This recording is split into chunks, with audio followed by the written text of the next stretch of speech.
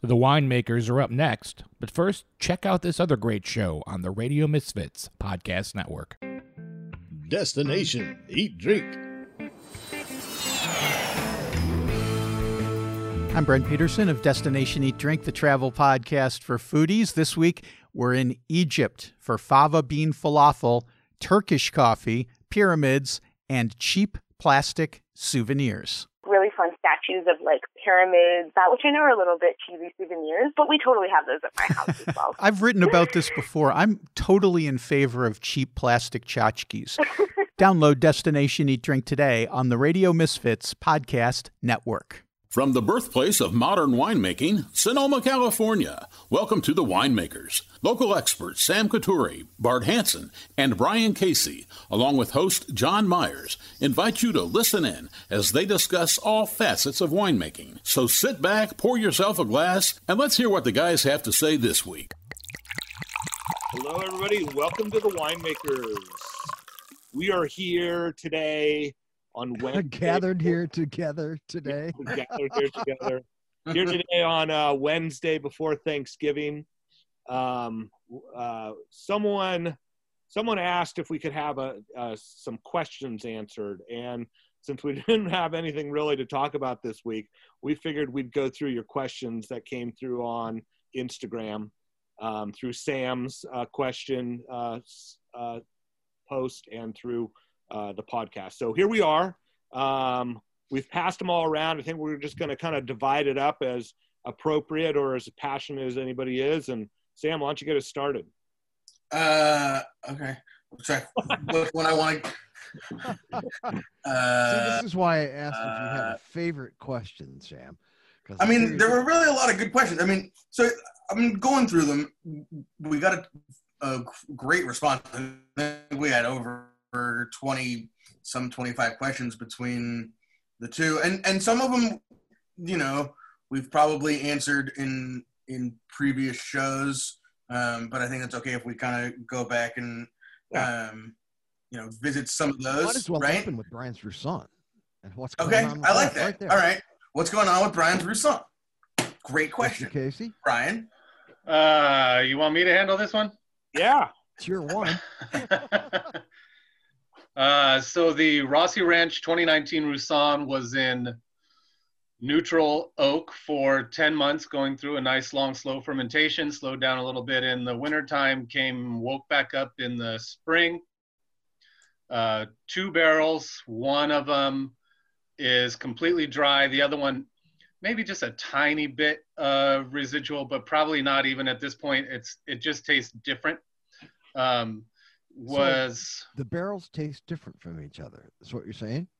Yeah, which I guess Bart and Sam could attest to. I mean, they should taste different because we pressed straight to barrel.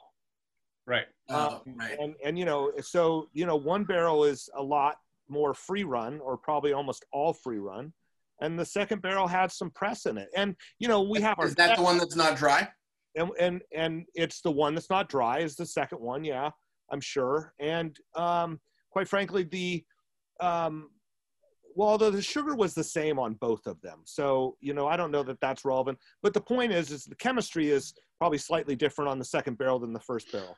And one tastes a little bit more dry than the other one. I think is what it is. But I think you run analysis on it, or is that just to taste? Well, we've run analysis, and I think one was a little bit behind the other one, but I think it's caught up at this point. And so we were just sort of waiting to send in more analysis because you can send it in the test for all kinds of different stuff. But at this point, I think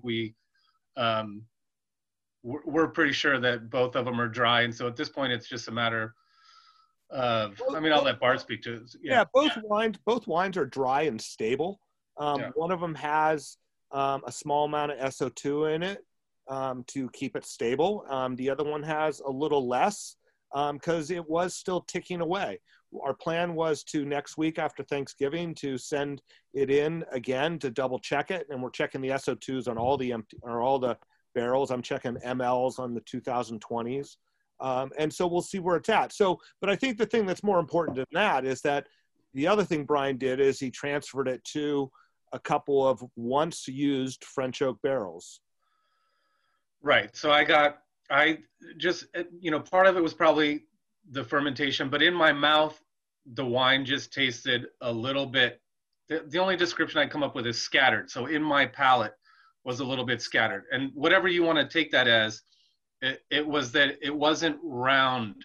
And it was kind of muddled. How about that? Okay. So my idea was, let's get some, not new oak, but some once used oak. And we got the barrels from Sojourn. They had used these barrels last year for their Chardonnay. So they were used for 8 months for Chardonnay.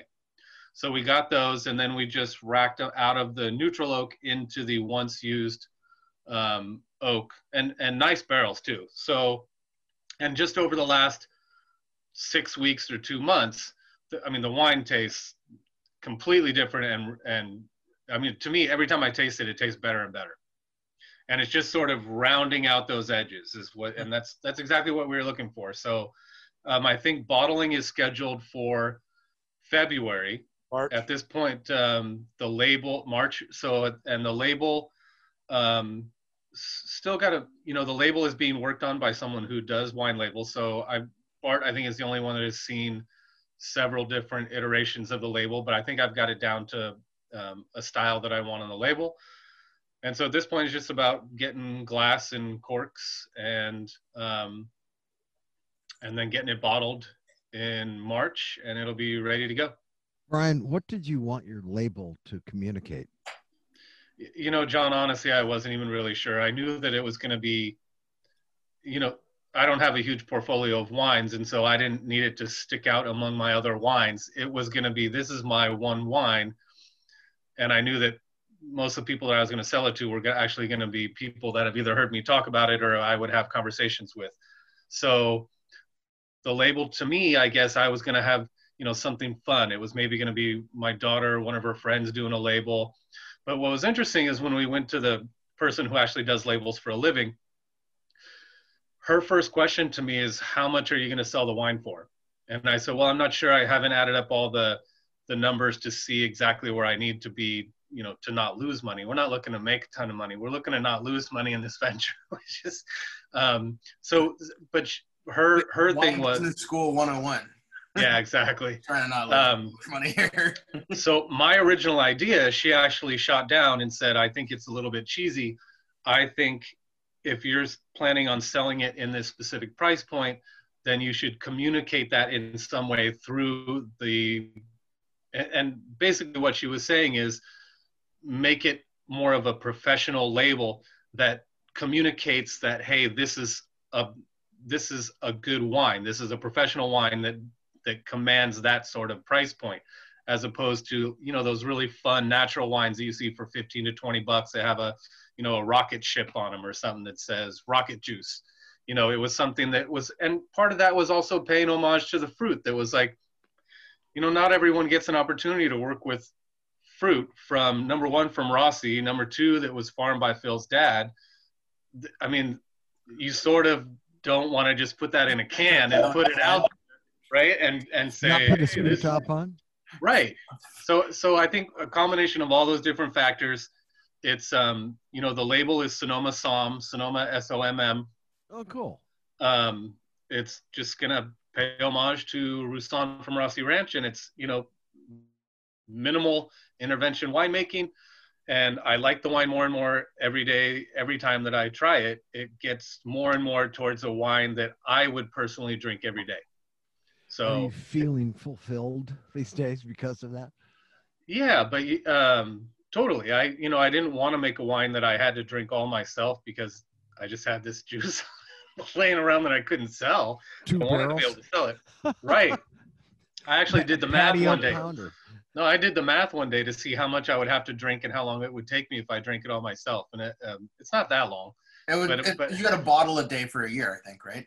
You have 50 cases. 50 cases, that'd be 2 years. Bottle a day for 2 years. It's 600 bottles. Yeah, which, that's not bad. But right. I would love to, I want to pour some at the Fairmont. I want to pour some at the Girl in the Fig. And I want to be able to offer some to our podcast listeners. We should talk to Tom Wark about Tide House laws. Can Brian buy his own wine at the Fairmont and then sell it to customers? Why Sam, not? Sam, I just did a virtual Zoom the other day with a bunch of media people and was featuring 3 wines, and one of them was Sam's 2016 Rossi Hommage, the red blend. We did Sonoma Cutrer Le Pierre Chardonnay, and then we also did the 3 Sticks Gaps Crown Pinot. But after we went through and did the whole tasting with the media, and what was weird is that our general manager of the hotel, Edward Rowe, was sitting next to me, 6 feet away, properly distanced, of course, on the Zoom, because we had our masks off. And he said to the media, hey, there's something you guys probably don't know when Brian's talking about young winemakers and 8th Street East and all these crush pads, that Brian actually made his own wine. And I had no idea that he even knew that. I hadn't said anything to him about it. Is he a listener? He listens to The Bite Goes On, but I have no idea if he listens to the Winemakers podcast. God, I hope not. For sometimes this is my unshow. So it's the show where I don't have to worry about what I say, because I don't think that anyone in the corporate world actually listens to me. As you know, Guaranteed, that's a great way to make sure that they're going to start listening. Yep, absolutely. Yeah. So anyway, I said to him, well, that's Edward, I'm really glad that you know that I make wine, because I'm planning on selling some to the hotel. That's perfect. So, that's awesome. Yeah. And no pushback. He was stoked. No pushback. And actually, Susie Goodacre, who is currently my boss, who used to run banquets and catering at the Fairmont, you know, I'm the only person that came back from Sante. So the manager from Sante didn't return back when we reopened the hotel. So her brother also is a winemaker, and she has a Sauvignon Blanc from Dry Creek that is amazing, that she gave me a shiner of. Anyone that follows me on Instagram, you could have seen the shiner from Goodacre Farms. So we're planning on purchasing some of that Sauvignon Blanc too. So, I mean, isn't that a part of like being in wine country and being in the wine business and being in the hospitality industry, is that there's got to be some crossover where, you know, people happen to have brothers, sisters, cousins, friends that make wine. It's a nepotistic industry, is what you're saying. Yeah.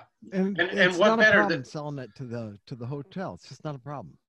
No, They want that local connection, I'm sure. Totally. Part of, you know, a huge part of selling wine is selling the story of the wine. And so this wine has been all about the journey of working for the wine and getting an opportunity to do that.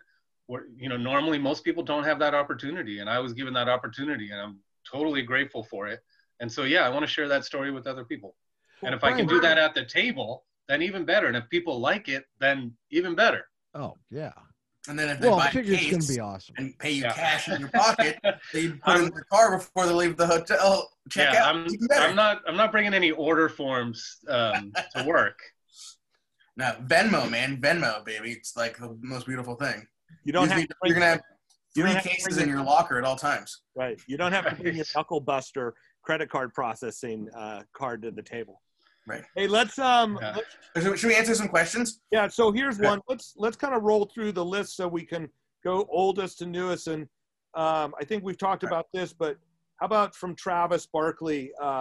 Do we think field blends will make a comeback, meaning new plantings? And I think what he means is true field blends, not field blends where you buy 3 different blocks from the same vineyard and then blend them together. Right.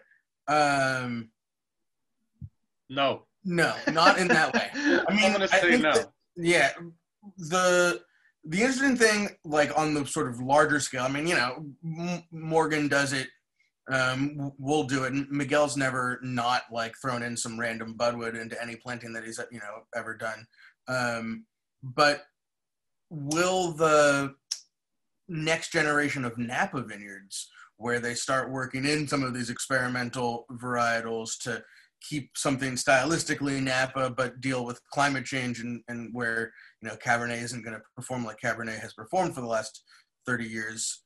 And it's probably not a one variety solution, right? It's probably a multi-variety solution. Will those plantings be a true field blend? Probably not. You might be, have rows that abut each other that are different varieties, but I think with modern farming, you're going to want to be able to segregate exactly those varieties. You might pick them all at the same time, maybe, but you're going to want to segregate the varieties and be able to prune them differently and water them differently, fertilize whatever you're going to do. You want to be able to zero in variety. Yeah, you guys should really, I think you should have a definition for people that maybe wouldn't understand the definition of field blend. You're not talking about a vineyard over in Napa that has Cab, Franc, Merlot, Petit Verdot, and Malbec all on property that then makes a Bordeaux blend that they put out as Opus One. You're Right. talking about maybe 100 years ago, an Italian family that had planted grapes and had Alicante, Bouchette, Syrah, Grenache, Zinfandel, and Carignan interdispersed in the vineyard, right? Is that kind of what we're I mean, I think, yeah. Well, I was just going to say, so here's an example of where someone did do this in the past 10 years is the Go for Run vineyard that, I just released my Zin. That is a field blend. It's 95% Zin, 2.5% Alicante. Okay. Yeah. And 2.5% Petit. And Morgan was the one who called that planting because his viticulturalist is who planted it and farmed it. And it is a true field blend. But it's all picked at the same time because it would be nice to pick some of it just the Zin, but you just don't do that to a crew unless you're Will Buckland. So there's an example of something planted recently of it. But I think, Sam, you're right. I think I don't see 20-acre blocks going in that are field blends. I mean, maybe that would, if the Morgans and the Tegans and I guess the Phils and Sams of the world, the Randy Feldmans of the world have their way, maybe. But, I think that on a scale that you would see in a shelf in North Carolina, even in a fine wine shop,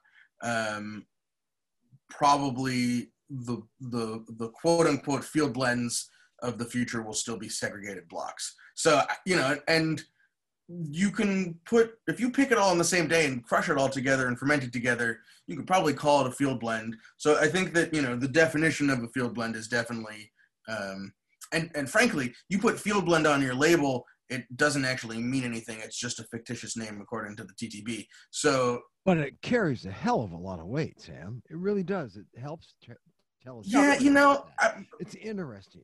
It sparks a story. I mean, I think people, and Brian, you probably see this pretty often. People don't necessarily know what you mean when you say field blend when they're sitting down at a tasting room or at a dining room table. No, I think people know what GSM means, right? But they don't really field blend. I usually end up explaining to people what that means. Yeah. All right. And generally, it's when you're talking about a historic vineyard. Yeah, exactly. Yeah. Bart, did you know that Bart makes Chenin Blanc? I like that. Yeah, we have to just, it's even, here's the funny thing, and God bless all you people out there in Instagram and podcast world. I posted that picture when I was up at Bottle Barn because they haven't sold any bottles in the past, month or so, at least that it looks like. And I'm trying to give them some love, trying to help them get through some inventory, got to make room for the 18 coming in. And so I just took a picture of the shelf talker that's been sitting up there for over a year now, and I get all this new love. So, God bless all you guys, but it's the same wine with the same Oprah. Yeah, same Oprah. What's that tell you, though, Bart? How many copies of that Oprah magazine do you have at your house? It's a digital. It was a digital. It was mag. never published, right? Yeah, It was and only you know digital. what? I tried to find it the other day, and I think it's gone. So the only proof is whatever it was. 700 mentions on the last 4 podcast episodes. Okay. All right, so let's move on. Okay. But wait. For Bart, next time you do a Go for Run Zinfandel, will you release it with a picture of Bill Murray from Caddyshack on the front of it? Cinderella story. I think Bill might have a problem with that. I don't think so. Or the gopher would at least. You just put a digitized version. Like, did you see that going on Twitter with Tim? I think Tim Gatto posted it. It was a beer coming out of somewhere in Detroit that used like a old Tecmo football, like, pixelated image of Barry Sanders on the label, and Barry Sanders had to put it out and be like, "This ain't me. This is fucked up." And then so I don't know if it got pulled though. So yeah, digital Bill Murray. Yeah, I'll stick to being a little more traditional. Fence post lizards. All right. More questions. More questions. Danny Fay, why do people who don't make wine call themselves winemakers? Because vintners is a stupid term. All right. Max Katuri, my brother, where do they put the moguls in the summer? In a warehouse in Reno. And Bixby. Yeah, I have questions. I was just going to say. Without actually asking any questions. Yeah, right. Bixby, we have questions for you. Yeah, hey, what is Danny talking about? He's Danny's he's having a good time, man. Yeah, I think he's talking shit. But there is people who don't make wine who call themselves winemakers because they own the winery or whatever. It's or doctors who have invested in the vineyard or something like that. Yeah, exactly. And I mean, the original premise to this show, right? Why did we call this show The Winemakers? Because every one of us, the four of us, and all of our guests, and most of our readers all or listeners have a role in the making of wine, whether it's the making of a brand or the making of a brand's success, or actually physically making the liquid in a bottle. We all play a role. How about that? How's that for an answer, Danny? Damn. Bixby. Just because you make a couple hundred cases of Cabernet, you're a pencil pusher like the rest of us. Fucking guy. All right. How about this one? Will we see non-vintage wines becoming a reality for North and West Coast wine releases? What does that mean? Yeah, North and West Coast wine releases. So, I mean, I think North Coast, California, or does she mean Oregon, Washington, California? Does the fact that nobody has any 2020s play a role in like doing some back blends, and everybody has too much 18s and 19s? People are going to do some back blending and make wines that have let's start with parameters. Okay, just in case people don't know, are you allowed to mix vintages? If you do, what is the percentage if you want to label it a specific vintage? You are allowed to mix vintages. Is it 5%? Basically, there's a 5% number on your ability to do any blending that allows for topping plus, right? So if you're making wine and you have one barrel of Zinfandel that came from a vineyard and you want to put out a vineyard designate for that vineyard, but you don't have enough of that wine to top it with, you're allowed to basically put in up to 5% of whatever you want and still call it that vineyard, because it's a sort of a reality of the winemaking process. And if that wine is from a different vintage, it's still okay. Let's say it's 2018 fruit that you're topping 2019 barrels with, you can still label it 2019. 5%. As long as it's under 5%. And that goes for appellation. It goes, varieties even more, but it goes for appellation. It goes for vineyard designate, county, anything else? Well, then varietal is what, 80%? Well, see, but that also depends on what the appellation is. If it's Sonoma County, it can be 75% appellation. If it's Sonoma Valley, and I'm probably off here a little bit, but just to give the example, if it's Sonoma Valley, it has to be 90% or 85%, and to be Sonoma Mountain, it can only be 10%, and then vineyard designate, it has to be 100%, and vineyard designate is 5%. Oh, we should have looked this up first. And I know. Let's just put it this way. Listen to the next episode, because wine laws and wine rules are stupid and don't make any sense. And it goes from the production all the way up to how you buy it at your local retailer. So, but another reason why we just chalk it up to that instead of our inability to remember the rules because nobody pays attention to them. But another reason why somebody might want to designate or get 5% in is sometimes you might want 5% of the new vintage to freshen a wine, and or less. You know, you don't go over, because over it always becomes very apparent, usually in tasting, but it truly is like it can give wine a freshness and brighten it up. And then there's also there's a winery over in Napa, and maybe a lot of people don't know this. I don't think I knew it until, you know, the last 5 years, that actually puts out a wine every year that is a combination of vintages. Opus does their Overture, which is a blend of 2 different vintages, and could be more sometimes. Right. You know, most champagne, right? Right. I mean, even fancy, you know, 3-figure bottles of champagne are, unless they have a vintage on them, they're most likely a combination of vintages, a blend of vintages. Well, and like our friends, Texacali Alley at Smith Story, they have their wine Lord Sandwich, and it's a white blend and a red blend, and it's always non-vintage, I believe. Morgan has, what's Morgan's non-vintage? Is Shebang non-vintage? There have been years where it's been non-vintage. I mean, maybe some years are. I think it really, you know, I think it just depends on what supply is like. And so to answer the question, I think it goes back to Sam's original comment. It's very you know, because of what happened in not only 2020, but with 18 and 19 being giant vintages, I would not be surprised if you see more non-vintage wines in the marketplace in the next 6-8 months. But you know, and kind of like Morgan does with those wines, and frankly, like they do with fancy champagne, and Opus does with Overture, the less specific you put your wine label, freedom you have to make perfect wine that you need to make for whatever that marketplace is. And so, you know, people do non-vintage wines so that they can, and just because they have non-vintage doesn't mean it is only more than one vintage. It's just something that they'll do to give. And it doesn't mean it's bad. And it doesn't mean it's bad. No, 100%. All right.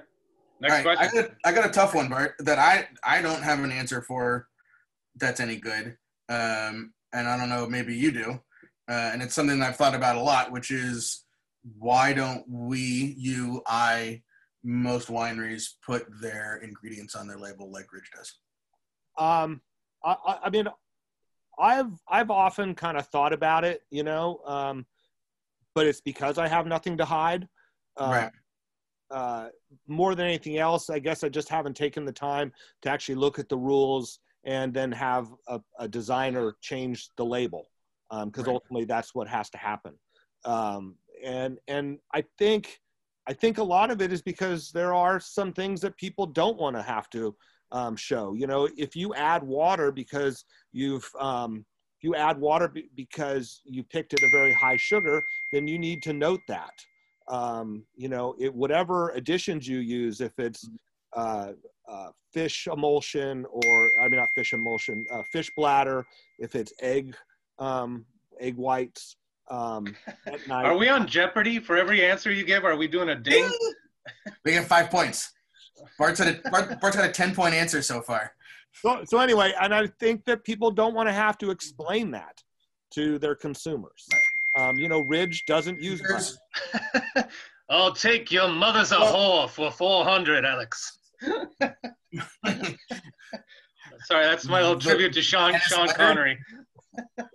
The penis mightier? Okay. That's right.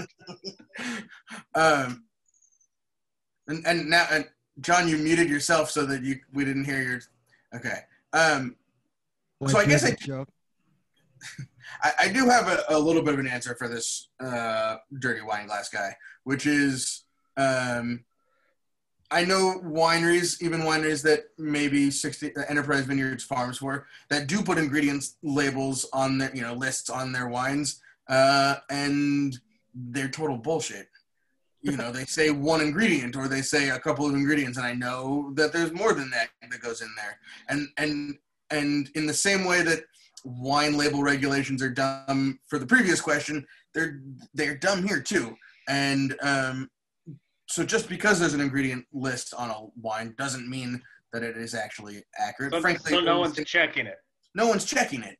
As long as you don't put anything in there that's on your list that's not in there, I think you can put whatever you want.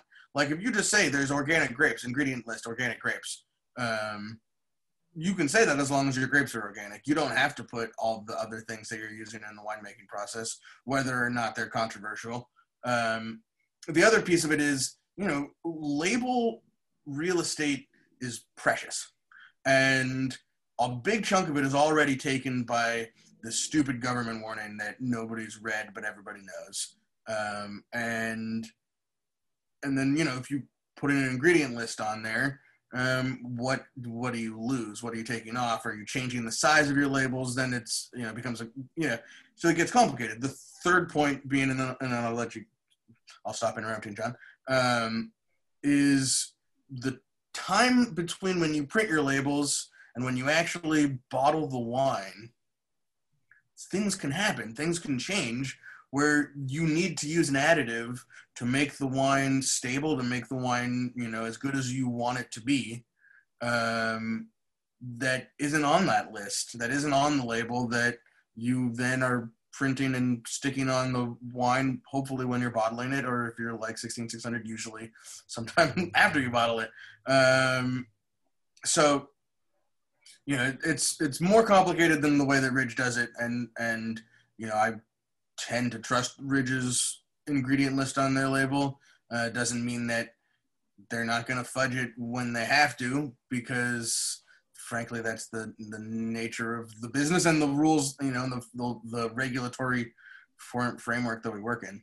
So, Sam and Bart, how did these laws get so totally screwed up in the first place? You'll have to listen to next week's show. Yes. Tease to next week with Tom Work. And we barely scratched the surface really in that. I mean, you're right. Honestly, John, it all can be rooted back to Prohibition and the way that when Prohibition was repealed, within the vacuum of any, if, all alcohol is against the law, then all the rules about alcohol don't matter. And then now alcohol is legal and make up your own rules. And every day, every wine business from, 100, from 2 barrels of Rousson to 1 million cases, we all work with the stupidity of these really archaic and tainted by Prohibition, rules framework. Well, and take it down the path. Like if we did make that a thing where you had the ingredients and it was regulated, now you have someone coming in, an outside person coming in and tasting your wines. Let's say you have to tell them the day you're bottling, and they're going to come in and take samples and then run analysis on your wines. And then there's going to be fines for people that maybe there was a little more sulfur than they are reporting, or, I mean, I don't know. Not that you're doing that, but it sort of opens up the door to those sort of situations, right? Right, for sure. I mean, it is more complicated than putting on your label grapes, sulfur, maybe tartric acid, and whatever else people add to their wines.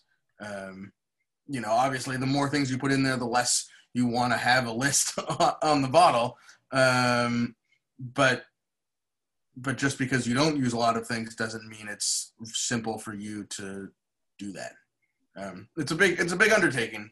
And on the top, at the end of the day, we have a shit ton of rules that we have to follow. And if there's a rule that we don't have to follow, if we don't have to do this, we're not going to do it because it's complicated enough as it is, this business. So, well, and it's kind of, sorry, Bart, I was going to say it's counterintuitive for the people that are making the most amount of money in the wine industry, right? Because the people that would want to put the ingredients list would be the smaller producers. The people that don't want to put it on would be the larger producers that have actually the capital to get lobbyists to fight actually putting ingredients lists on the bottles. So it, So there has been, it's been talked about in the past that we could be regulated under FDA, Food and Drug Administration, which would change all of this drastically. But remember that before, so TTB was started in 2003. Before that, the wine industry was bureaued under alcohol, tobacco, and firearms.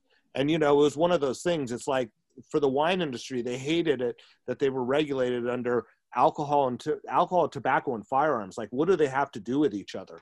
And why should wine be under that? That was the wine industry's feeling. Somehow TTB, I think, has become better for the wine industry. I'm sure Tom Warwick would disagree with that maybe, or have something to say about it, certainly. But I think FDA would make it really, really complicated. There should be a new. Want to be a drug. No. There should be a new one called the Wine Cannabis Psilocybin Agency. Where do I apply to be the director of this one? Of this agency? I think you're on the short list, Sam. Yep. Previous experience required. That list of only people who are under 5'6" who wanted this job? Is that what the short list is? Hey, and I don't know if you guys watch Real Sports with Brian Gumbel on HBO. Great show this week. They have a new show out that talks about the use of ayahuasca and mushrooms. And they didn't really talk about ecstasy, but I know that's something that people have been talking about for treating of CTE, PTSD, head injuries, trauma, soldiers, MMA fighters. They're incredible thing. And these are reports coming out of places like Stanford, Harvard. It's getting harder and harder for the government, old white guys, to fight the results that are coming out of these tests. So anyway, we might have an industry like that. So here's what I'd like to touch on is what types of residual waste are created through the winemaking process. This is a great question. Maybe you can talk about, the vineyard side. Do you want to start with that?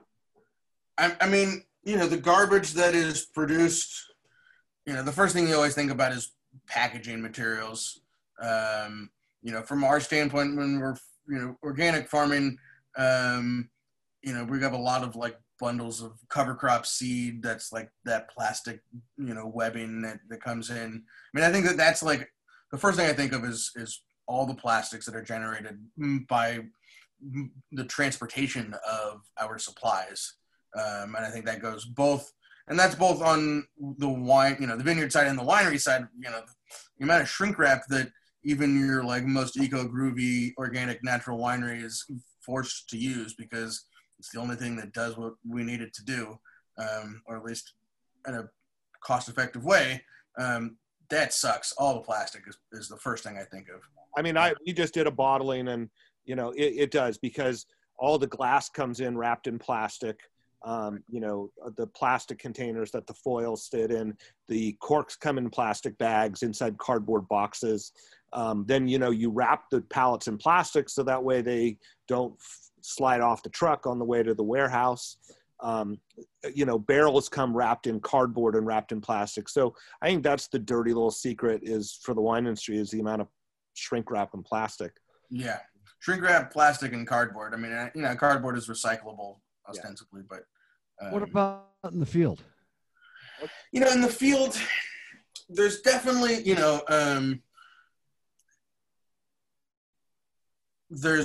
there's metal scraps. There's a lot of metal scrapping, in replants and in planting. From what, Sam? From trellis systems and fences. Trellis and fences.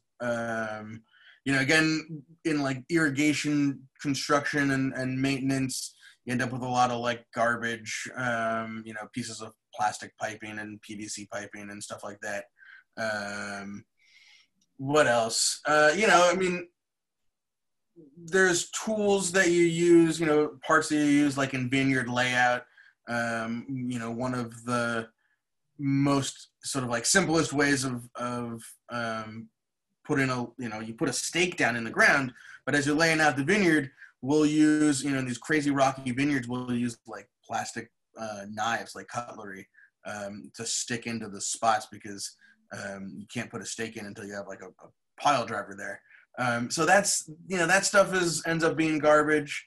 Sometimes the netting that people use for like bird netting around harvest time is disposable, although, kind of becomes a cost up front or later because you can get permanent netting. It's just expensive.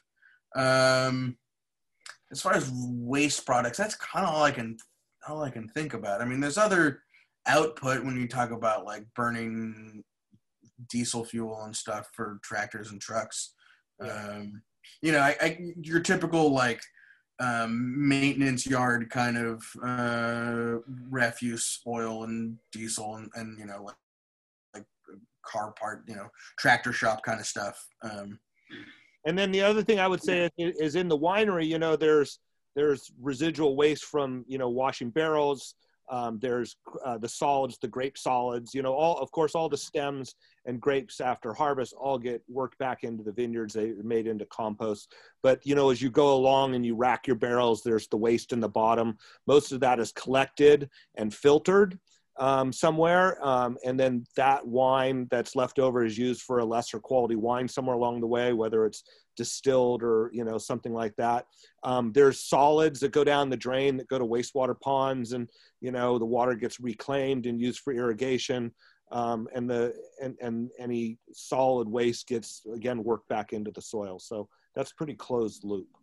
Yeah. The wineries are pretty tightly, as far as like, especially new winery construction in Napa or Sonoma, if you don't have a recycled water program, and you're not, reclaiming your wastewater and your waste products, you're not going to get a permit to operate. And there might be some older, grandfathered in winery facilities that don't have a system like that, but I think that they're by far the exception, not the rule nowadays. So, but again, it comes back to packaging.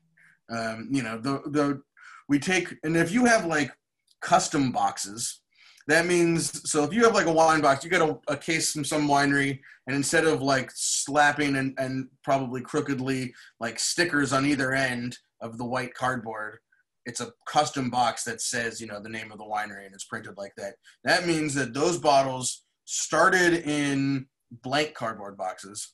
And then some humans had to build those other boxes, transfer the bottles from the blank ones into the branded ones, and then you're going to send them to the winery to get filled.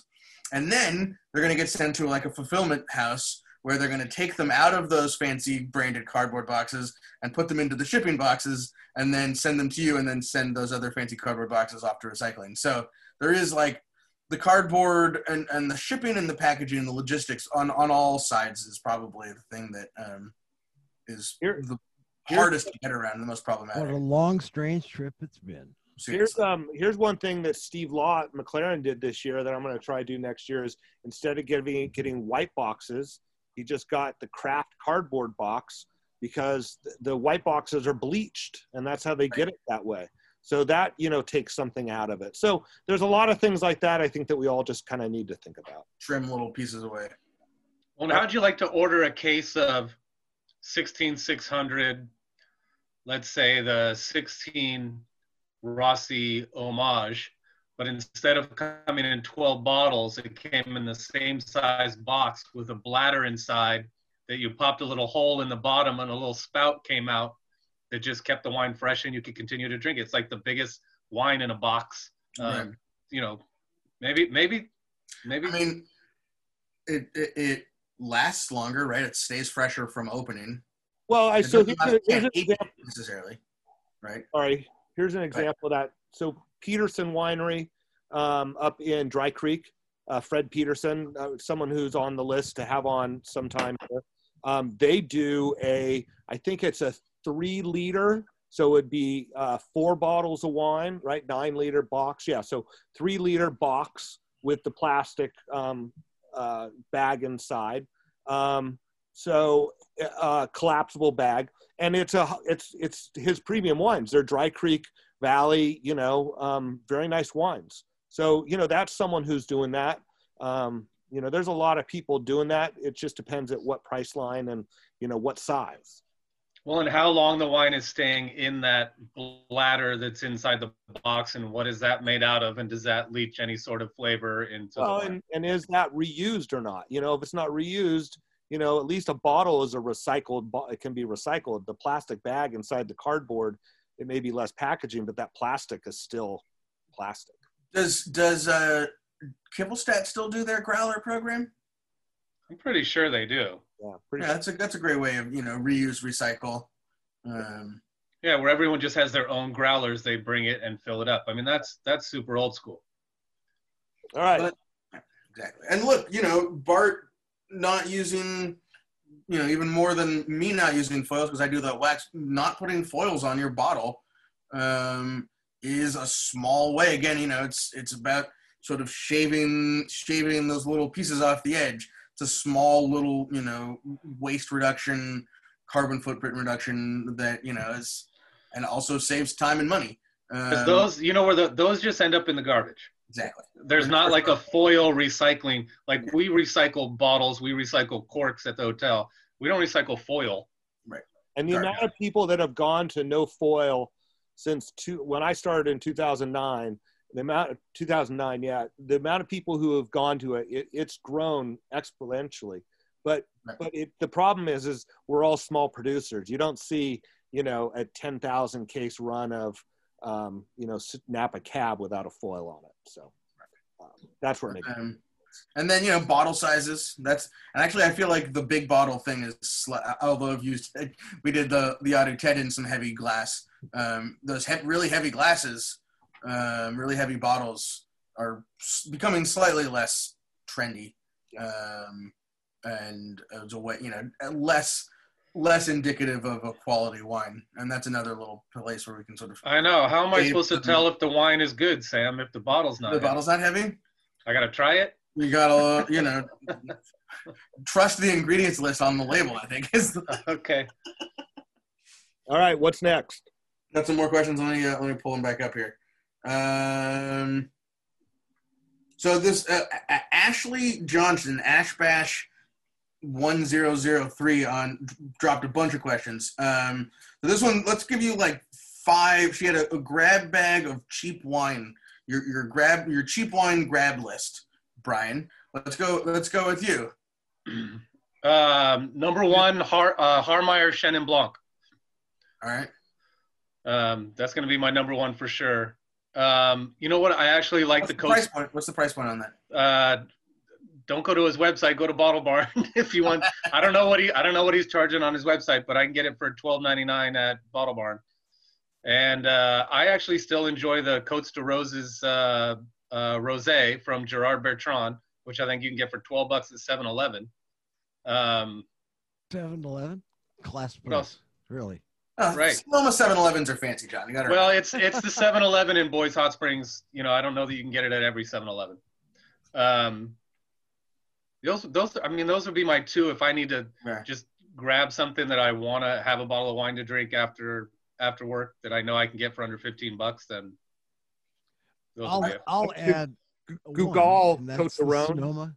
Right. Oh, I just picked up a bottle at Bottle Barn Monday of the white blend from Iggy Gall. So yeah, that's a good one, Bart. Go ahead, Sam, John. Sonoma Zin. My Sonoma's in. That is the perfect bottle. Grab it right now. Shameless plugs, welcome. On my website, cases for $240 shipped to your doorstep. Yeah, super juicy. And the 17 is better than the 16. I think so. That's one. And then Côtes de Rhône in general, I think Bart and Brian kind of hitting at it. But if you're ever in anywhere America, in any wine shop or liquor store, and you don't know what you want to buy, you have to walk into a dinner party with a bottle in your hand. I mean, when dinner parties still existed, you can spend $15 to $20 on a bottle of Côtes de Rhône, red or white, and have, at least, have a bottle of wine that everybody can drink and like. We left out, so one of my favorite wine regions in the world for this exact reason is Costilla de Nimes. So right. Michel Gassier making the white and red blends there that just completely over-deliver for the price point. Insanity. Yeah. In fact, what I'm thinking about is like being in Cape Cod a couple summers ago, or no, it was my grandmother's funeral weekend, and we went to the liquor store in Cape Cod, and there was some Gassier bottles on the shelf. It might have been their $35 bottle range, but it might have been on sale. And I think we bought every bottle that they had there. We had a house full of people who were going to be drinking, and you look around and you could have spent a lot more money on something that wasn't going to be as good. Where do you find the Gassier stuff? Literally, many decent liquor stores all over the country. Sonoma's best. So there is a winery called Chateau or Domaine Gassier that's in another part of France. It's not the same family. So you got to make sure you get the Michel and Tina Gassier. Those are Isabel's parents. And it's pretty much everywhere. You can probably find if you're in one of the 16 states. I learned so much from the show that comes out after this one if you're in one of the 16 states where you can get wine shipped to you from a retailer, find some Gassier family on their website and have it sent to you. Well, can I throw out one last one that's sort of local, but I think a wine that completely over-delivers for the price, and it kind of seems ridiculous, but it's Stone Edge Farm Surround. Their blend of Cab Franc Merlot. That is just, I think Todd has it. You can get it for under $100, but it drinks like a $150, $200 bottle of wine. Yeah. I know that's not like an everyday drinker, but. Yeah, well, and that's, we put parameters around some of these other questions. When you say you're cheap wine, do you have a price point, or you're just looking for crazy value? And I think that, the Surround is a great crazy value wine. Should we answer another couple of Ashley's questions? Sure. What should we be drinking right now this season other than Bart's Chenin Blanc with Thanksgiving? Because I think we know that already. Well, we totally missed Beaujolais Nouveau, right? Well, did we? That's so funny. That was a week ago. Oh, and that's what Sam's got right now. Okay. It's not a Nouveau. But that's a 2016. Jasmine asked me if I wanted to have a glass of wine while we were recording, and I said, yeah, sure, pick something. And she said, oh, well, we just missed Beaujolais Day.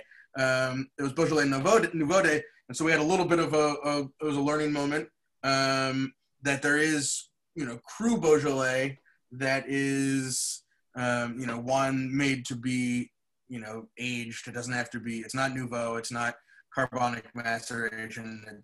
It's made like fine red wine, and can be aged. So that's, we opened a 16 from Morgon. I don't know what the producer's, Guy Breton, I think, is the producer. It's something that, like many of the wines, the French wines in my cellar, I bought from Lyle Fast Selections. So, yeah, little Nouveau. But I think for me, Zinfandel. I think of Zinfandel when I think of this time of year. I agree. It's such a great turkey, sage, stuffing, yam, sweet potato. Yeah. What are they drinking with where they make it? Nobody's doing Thanksgiving there, right? Where? France? In France? Oh, I thought it was French. I'm sorry. Oh, and Beaujolais, yeah. So Beaujolais Nouveau de John is a really successful marketing campaign by Georges I'm not going to say it right, but Georges de Boeuf. George the cow? Yeah, something like that. That's better definite translations than other things.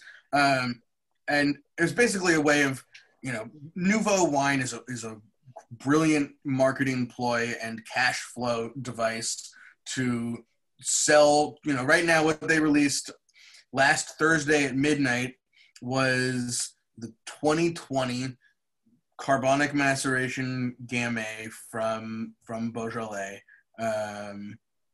that they hits the market.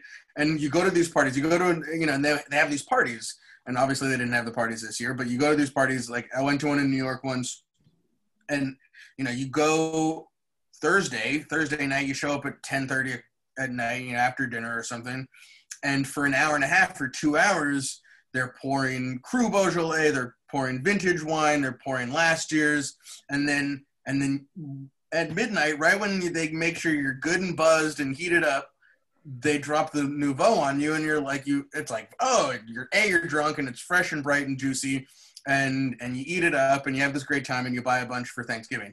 It really was an event created to sell wine to Americans, to New Yorkers, for Thanksgiving. It's like a Hallmark holiday. Totally. And to get make some money to pay off your harvest bills.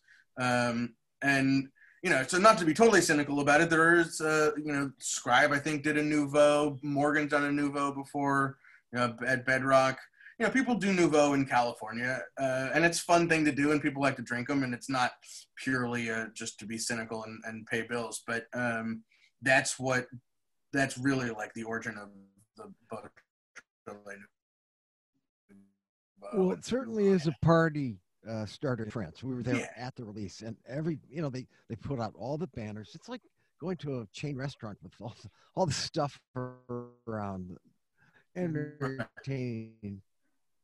Very, very, very big deal there. Yeah, the French know how to throw a party. There's nothing wrong with that.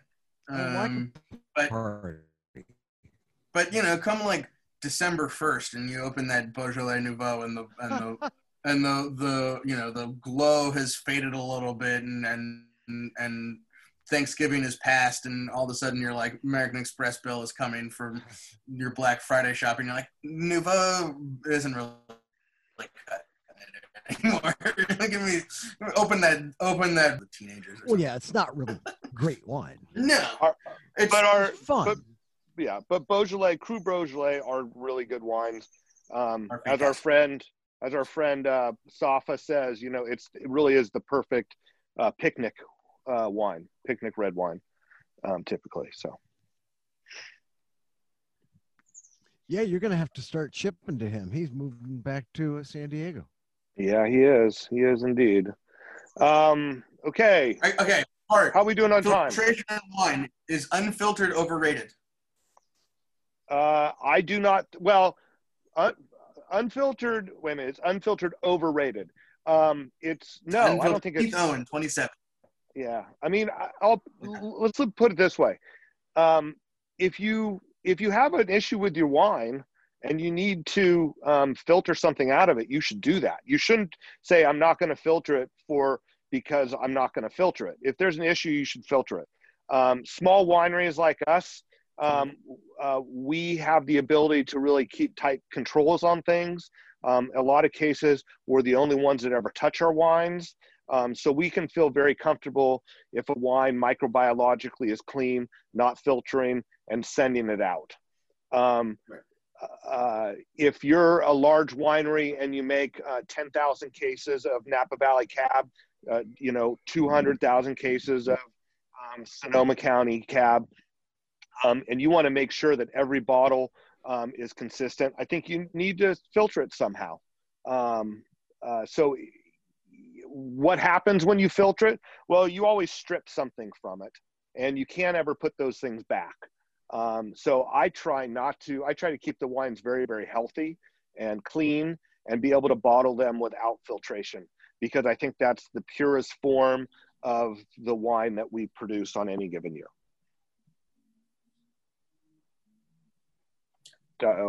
In the same way that, the list of ingredients, tools to make sure that your wine is as good as it possibly can be. Filtering is a tool that if you have to use it, you use it, but you'd rather not. And so, if you're making wine according to a formula every year and filtering is like step 17 according to your list, and you just go by that, and you're probably going to make wines that aren't as exciting as they could be. So is unfiltered overrated? Unfiltered wines, I will say yes, because there are wines out there that are sent out into the market as unfiltered wines for the sake of being unfiltered wines that probably could have would have benefited from a spin through the sterile filter or something. And so from that standpoint, buying a wine because it's unfiltered is probably an overrated Well, thing. can I just chime in as a person who sells wine? Anytime you don't have to have a conversation about why is my wine cloudy, or if you fuck up cold stabilization, why does my wine have crystals floating around in it, then sometimes when you're at a busy joint that sells a lot of wine, it's just easier to have clean filtered wines that you don't have to answer questions about. So Yeah, unfortunately. And you're right, Brian. That's a good question. And I'll let one last thing. If you're making a red wine and it appears to be cloudy, then you should just filter it.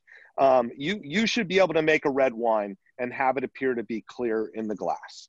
White wine, it's not quite as easy because the pigments keep the red wine, make it look brilliant and hide whatever's in there. But in a white wine, I this year I did a unfiltered white wine. We haven't released it yet. We'll see what people think. I can tell you my wife doesn't like it, but that's her personal preference. She does not like unfiltered white or rosé wine. But that's the sort of person that that's the sort of person I'm talking about, that is sitting at a table that I'm selling wine to. And that even if you put it next to a glass of wine that was filtered and you think it tastes exactly the same, it's just the perception of the sight of it that just draws questions for some people. You're absolutely right, Brian. To be as delicate around the gender issues as I can with this. If you're at a tasting room or in a wine, in a restaurant that's a wine-focused restaurant, and there's one person at a table who doesn't like wine because it's not filtered, and that person is a wife of somebody who's at that table, chances are they're not buying that wine. The wives oftentimes will drive the wine for whatever reason. It's not always like that, but if you put an unfiltered wine down and Bart and Brian aren't, that credit card is not going to get thrown out for that bottle of wine. And that's not to say that that's the way it should be, or those things are all like gender equality, conscious, but that's a reality of selling wine on a day-to-day basis. There you go. Did I say that with enough tact? I'm not gonna get the Tom Wark haters after me for throwing that one down, Bart. I don't know. You'll have to listen next week to find out. Exactly. So another one. Why hasn't Raw taken off? Have you ever answered that one before? Probably. Because most Syrah sucks. Is that the answer? My answer. No, honestly, here's the stupid thing. I think if there was a hit movie with Tom Cruise where Syrah was like his favorite thing, and the movie was a blockbuster, sales of Syrah would spike. Right. It's that stupid. Yeah. So that goes hand in hand with somebody else who asked, how come nobody wants to, where was that question? Nobody's making, sorry, maybe I should replace it with Chris Pratt. Right. How come who's ready to make Sangiovese, Tempranillo, and something else, right? That's the same answer. If something happened in pop culture that would drive sales of those varieties through the roof, 100% people would be making more and doing better job of making them. Yep. But so all you Hollywood screenwriters out there who listen to our show. But here's the thing, though. The Blanc movie first, or maybe I don't know the Shannon Blanc movie. Who fucking knows? But flip the script a little bit, and if you're someone who loves Syrah, who loves Zinfandel, who loves Grenache, thank the stars that it is not more popular, because you're getting a high quality wine at a better price than you would if you were buying Cabernet, Pinot, or Chardonnay. Right. So be careful what you wish for. Totally. We got any others? One more. One more. Okay. There was one that came in kind of late last minute, and it's a longer question. We're going to save that one for another one because that could be a whole other conversation, Zoel. So, Zoel, if you're listening, I'm not ignoring your message, but rudely ignoring her message. Rudely ignoring her messages. Okay. She probably hates cloudy wine anyway. Actually, probably isn't somebody who hates cloudy wine and does drive the wine bind in her household. Ash Bash 10003 had a bunch of questions that we didn't get to yet. Okay, here's one. Let's end with this one, Dirty Wine Glass Guy. I know we've answered a few of his questions, but what's the one cost of doing business that even educated wine drinkers don't realize? Wait, what? The one cost of being in the wine business that even somebody who's, a collector and has a Roger Randall cellar doesn't realize is. You mean cost of the winery? I think the first cost of the winery. And I think the first one that I think of is truly like the packaging costs, the cost of a bottle, the cost, especially if you're doing it on a small scale, cost of a bottle, the cost of a cork, the cost of a label, is a lot more, and the cost of actually getting that wine into the bottle is a lot more than you might think. Well, I like to think of it in terms of hand touches. Right. So how many hand touches from planting, irrigating, picking, pruning, picking, crushing, barreling, racking, sampling, testing, tasting, bottling, labeling, corking, foiling, waxing, boxing, shipping. How many hands touch that one bottle of wine that you're drinking right now? Yeah. So imagine that every one of those people that touch that is getting paid in some way. Right. And wow, Brian. And think about it in terms of champagne. Right. How many times? Holy shit. Right. Yeah. I mean, riddling. Can you? Yeah. Well, that's why, Mark Harold once said that if he was to make a champagne in California at the style and the way that he would want it, like minimum is like a $500 bottle because of that, because of the amount of touches and time and work that it would go into making it, and the cost of storing it, cost of warehousing. That's another one that's I think people wouldn't think about is the cost that and even giant wineries are paying warehouses and paying for warehouse space, and it's expensive. Real estate in Northern California, whether it's a winery or a warehouse or a vineyard or just a single family home, all costs a lot more than it does in most of the rest of the country. Yeah. All right. So that was good. On that note, buy some wine because we're all going broke doing it if you don't. For sure. And we'll probably go broke doing it even if you do, but at least we'll have more fun if you buy it. Well, this was a good show. Okay, that was good. We'll keep doing that. We'll keep doing that every. Well, we can make that a segment of the show, where that's right. Let's answer some questions. That sounds way too professional and letters. We get letters. But I think we should try. Yeah, why not? Yeah. Okay, we'll have more, and we'll keep putting that out there, and we'll send us your questions also, via Instagram, Twitter, email, any one of us, and we'll try and keep it organized and answer your questions live on not the air, whatever this is. And if you thought that our answers were bullshit, respond on the Instagram account too. Say, hey, what you guys were talking about, are you full of shit? Especially you, Danny Faye. And I would like to know what they all ended up drinking for the holiday. Yeah. Well, let's close with that. What are you guys going to drink tomorrow for Thanksgiving? So tag us. Take a picture of what you're drinking for Thanksgiving, and then tag us on the Instagram. No. I'm asking you, Brian. Because everybody's going to hear this. This comes out on Friday. Everybody's going to be done with Thanksgiving and moved on to how to get rid of relatives. Oh yeah. So what are you asking me? I guess this year. What are you asking me then? What are you drinking? What are you drinking for Thanksgiving? Oh, well, I'm going to be at work.